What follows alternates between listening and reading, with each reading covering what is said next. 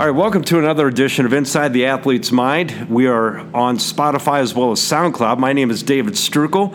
I'm an assistant professor of communication at Hiram College and also the director for the Center for Integrated Entrepreneurship. With me, as always, is Andrew White. He is the professor of psychology and the coordinator of the sport management program, also at Hiram College. Andrew, good morning. How are you? Good morning. I'm doing well, thanks. How are you doing? I'm doing great. Well, a couple of weeks ago, we addressed the Rootstown situation and the issues they had going on there with the football program, and where the football coach resigned after a player was reinstated to the football team after being kicked off for using racist language towards a black player. 2 board members resigned, including the one who asked the football coach to step down after the coach disciplined the player. Now, this is from the Record Courier. Discussions have begun to start the healing process. Over the next few weeks, meetings will be set up to invite the community. Those meetings will, according to the local NAACP president, Geraldine Hayes Nelson, they will serve as an assessment of the situation, and from there, the group will divide into smaller groups to target areas of concerns through workshops, trainings, or webinars. And also area clergy and other community leaders are helping to facilitate the meetings. And Andrew, you do a lot of team building stuff and that with teams and what have you. Looks like this is an all-in process for Rootstown in terms of getting things back on the track. Yeah. I mean that's great. They have everyone who seems to be involved. Multiple different layers there. They've got the experts involved as well as the people involved in the community and the incident. And I like that they're breaking up into smaller groups. You can facilitate some conversation better that way, bring it back to a large group, share those conversations. And it's a process, but it looks good that they're working on that. I think, and I agree, I think the thing I like about the small group idea, obviously there's going to be some raw feelings here they're going to have to discuss. And I think doing this in a small group setting will enable people to maybe share those feelings a little bit more openly than trying to do in front of an auditorium or a board kind of setting. So I like the approach they're taking here. Absolutely. Let's move on to another situation that's been in the news for like the entirety of 2020, and that's COVID-19. Not just sports, but I guess the entire world, but it's intersected with sports quite a bit. Florida has been a hot spot for COVID-19. And Governor Ron DeSantis told the Miami Dolphins earlier this week they can have a full-capacity stadium at Hard Rock of 65,000 fans. Dolphins are going to stick with 13,000 for their next home game, which is October 25th against the Chargers. The other reports say that this could also impact Florida's other 2 NFL teams, the Jaguars as well as the Buccaneers. And my big thing, Andrew, why? First of all, me being a Dolphins fan, Dolphins are 1-3. How are you going to get 65,000 people into a stadium to watch a 1-3 football team? I would be one, though. But all joking aside, secondly, we're in the middle of a pandemic. The President of the United States last weekend was hospitalized after testing positive, and he appears to be pulling out of the next debate, which was planned to be online. That's a whole other story. And then to the third point, the South Florida Sun-Sentinel newspaper said that yesterday Florida reported 3,306 new COVID-19 cases, the highest daily total in nearly 3 weeks. And Andrew, public health has got to be a concern. And I think for the good of sports, this seems like one of those no-brainer calls that I wish someone would just be the adult or take the level-headed approach and say, hey, this isn't going to work here. Now, the other reports I've seen of the NFL, we've got a lot of games that are being moved around now because I think it's the Tennessee Titans have had several players test positive. Yeah, north of 20, I think. They're somewhere around 26, I think.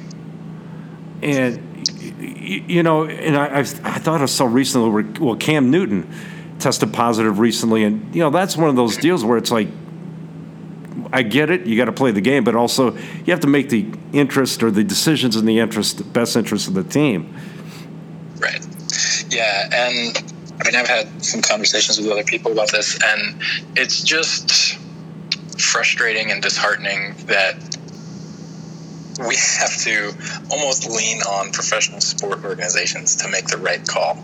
because the people who are elected to look out for the well-being of their entire state are making decisions that just don't line up with the science. And it's really not in the Dolphins' interest to limit their seating. You could have 65,000 people buying tickets and buying drinks and buying food, but we have to rely on them to do the right thing to protect the state. And that's just so backward. Yeah, and if you plan for that kind of gathering, I can't even think of the number of temperature checks and what have you. That's just a logistical nightmare. Yeah, and it just takes one person, and it can spread incredibly quickly throughout that crowd. Yeah, and to figure out where that person might have contracted it from, just nearly impossible. Well, let's stick with the Miami Dolphins. Another story. As I mentioned, the Dolphins are 1-3, and from what I've seen in preseason publications, so far disappointing. And Dolphins have had a couple home games at Hard Rock Stadium, and the head coach, Brian Flores, and the GM, Chris Greer, oftentimes they meet throughout the work week. They look at film, and then that discussion probably has come up once or twice. The Dolphins, of course, drafted Tua from Alabama as a future quarterback, but now the discussion is, amongst some Dolphins fans, is when do you bench Ryan Fitzpatrick? 37 years old. He's been in the league since, I think, Red Grange played. So a lot of people wonder, when do you make that call? And a lot of people are saying, well, the coach has to feel when the time is right to put Tua in. Now, keep in mind, Tua has come back, or he's trying to come back from a serious injury, but from all looks and accounts, he appears to be fine. But again, the coaching thing, when is the right, quote-unquote, time to yank a veteran and play a rookie? Yeah, that's really individualized. And with Tua, he's coming back from the injury. If things are all clear there and he's caught up to speed with the team and his actual fitness, then at that point it becomes more of a where are we as a team situation this year, where do we want to go? So at 1-3, I guess statistically they're far way away from being eliminated from any sort of playoffs. Whether they think that's a realistic opportunity or not, I wouldn't be surprised if they stick with Fitz for a little while longer. But once it seems like the writing's on the wall for the playoffs, then they might start peppering in a little more Tua and maybe move that transition, because you have a quarterback who's doing pretty well despite the team's record. On his job, he seems to be doing all right. So is it worth taking that step backward to get someone else acclimated to this level? Probably. If you're looking multiple years down the road, you want to get the reps in now when your season's lost anyway, rather than sacrificing some of the important wins that may get you into the playoffs in years to come. Yeah, Fitz is 9th in the NFL statistically amongst quarterbacks. So he's not doing too badly. He's thrown a few picks, but again, 1-3, and like you said, I think maybe that point of, okay, are we going to make the playoffs? Are we not going to make the playoffs? When is it safe to actually put the rookie in there in some kind of low stakes situation? I think just to get his feet wet, and I think that's one of those. So many intangibles, so many variables that the coaches have to look at in terms of when to inject the new talent on the roster. Sure, and I don't know what Fitzpatrick's view on that is either. If he understands, all right, I'm at the point in my career where I'm going to be taking more of a mentorship role, then that makes it a little bit easier to flip that switch and start giving to a few more reps. And he gets a great opportunity to learn from somebody who's had the experience of being in many different systems, so he can provide a lot of wisdom of the game for this rookie. Yeah, and great point, because when the Dolphins drafted Tua and they asked Fitzmagic about this, and he said he understands what his role is on the team. He's the old guy. He's there to provide veteran leadership and show the kids the ropes of playing in the NFL. So he gets it. That's great. I think of all the veteran quarterbacks in the league and what have you. I think that he would understand that if he gets into a game, and as we've seen in the 16 years or so that he's been in the league, that when he has one of those 3, 4, and 5 interception games, he'll understand. I think he'll get it when Coach Flores says, hey, Ryan, we're going to put into it. It's not working today. He'll get it. Yeah. Yeah, and I would not be surprised if we see some transition over the next, give it a month. And if we haven't seen any Tua on the field yet, I'd be a little surprised. All right, I'm putting you down officially for a month. That's the timeline. All right.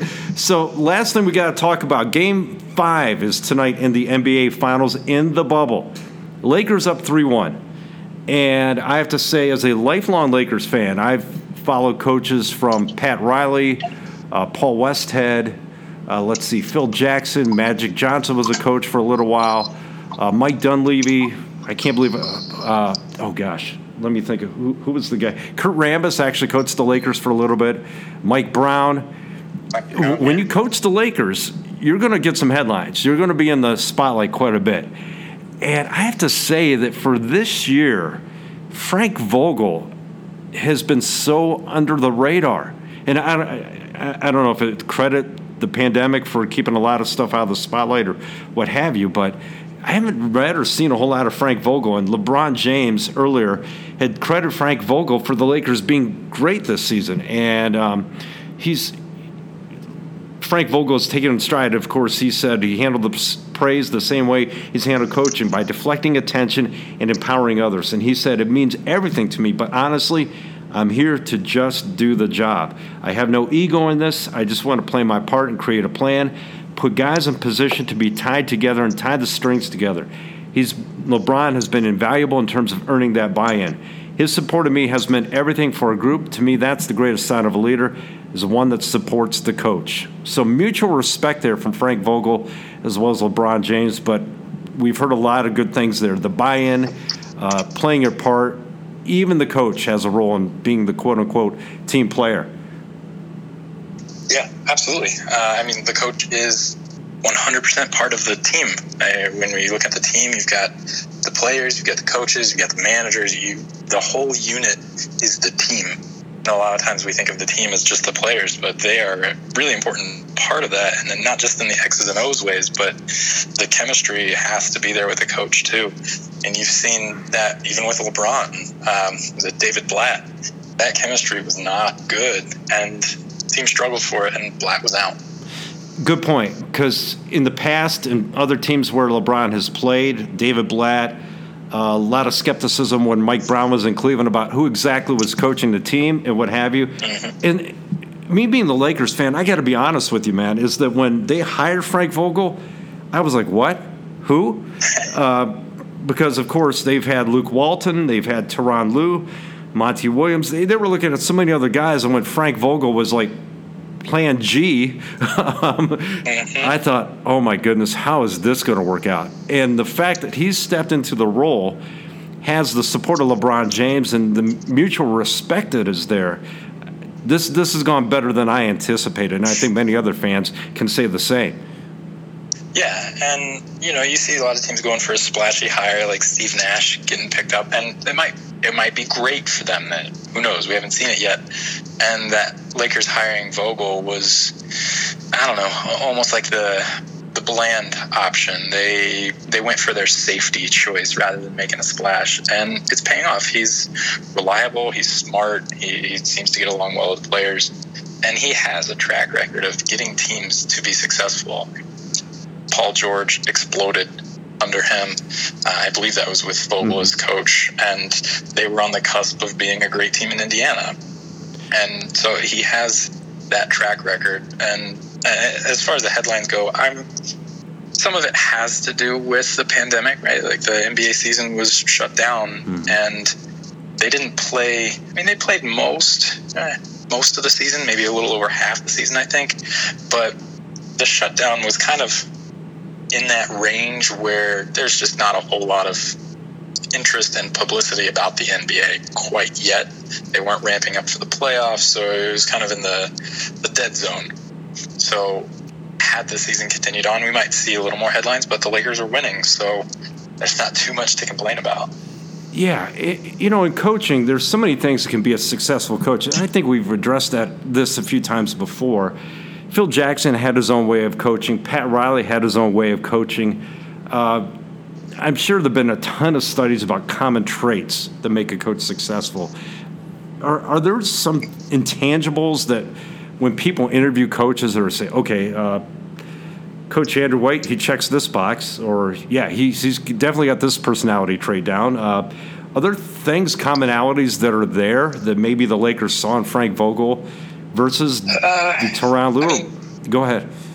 Kind of, but there's not necessarily a trait or a set of traits that are going to work for every coach in every situation. So you want to make sure, and you'll hear a lot of athletes and organizations talk about fit, and the characteristics of that coach really need to line up with the characteristics and the needs of the athletes and of the organization. If you are, pick a team. If you are, the Clippers looking for a coach. Yeah. All right. Well, the Clippers, sure. Totally different scenario than if you are the Minnesota Timberwolves or the Phoenix Suns. The Clippers are there. They have an incredible amount of talent on the team. They don't have a whole lot of development that has to happen. If you look at some of the younger teams where there's some talent there, they're younger, they're not quite there yet, they're in a developmental process. So what you need out of a coach in those different situations is drastically different. And you just want to make sure you get the right fit. Yeah, good call. A lot of things factor in that in terms of where the organization and team are. It's not like NBA team would put out like a dating profile and say, well, does Frank Vogel like a long walk on the beach? Right. Yeah, and NBA is different than other sports, right? When you have a sport that you have, I guess, 16 or so guys on the active roster, but they're not all playing. That's a lot different than an NFL team where you have 10 times that probably on some level of your roster. And then there are other sports where it's more of an individual sport where maybe you're co-acting, like a track and field. Mm-hmm. You might be a sprinter and you run 100-meter dash. Well, yeah, that contributes to the team, but you're doing that on your own. So it's really different than when you're dependent on the other people, the other players on the team as well. Sounds good. Well, Andrew, as we prepare for LeBron and company to pop the champagne tonight, and I was bragging about this to my sports journalism class yesterday, and I took some heat. Well, I didn't mean for it to be that way, but I took some heat from some students who are Jimmy Butler fans and Miami Heat fans. They said, "Hey, Miami's going to win on Friday." I said, "Well, we'll talk next week." So, I don't know. Lakers in 5 in round 1, 2, and 3. So. Yeah, we'll see. 5 seems to be their number. Yeah, indeed. All right, sir. Well, hey, hope you have a good day today, and we'll talk again in 2 weeks. Sounds great. You too. Thanks, everyone. Take care.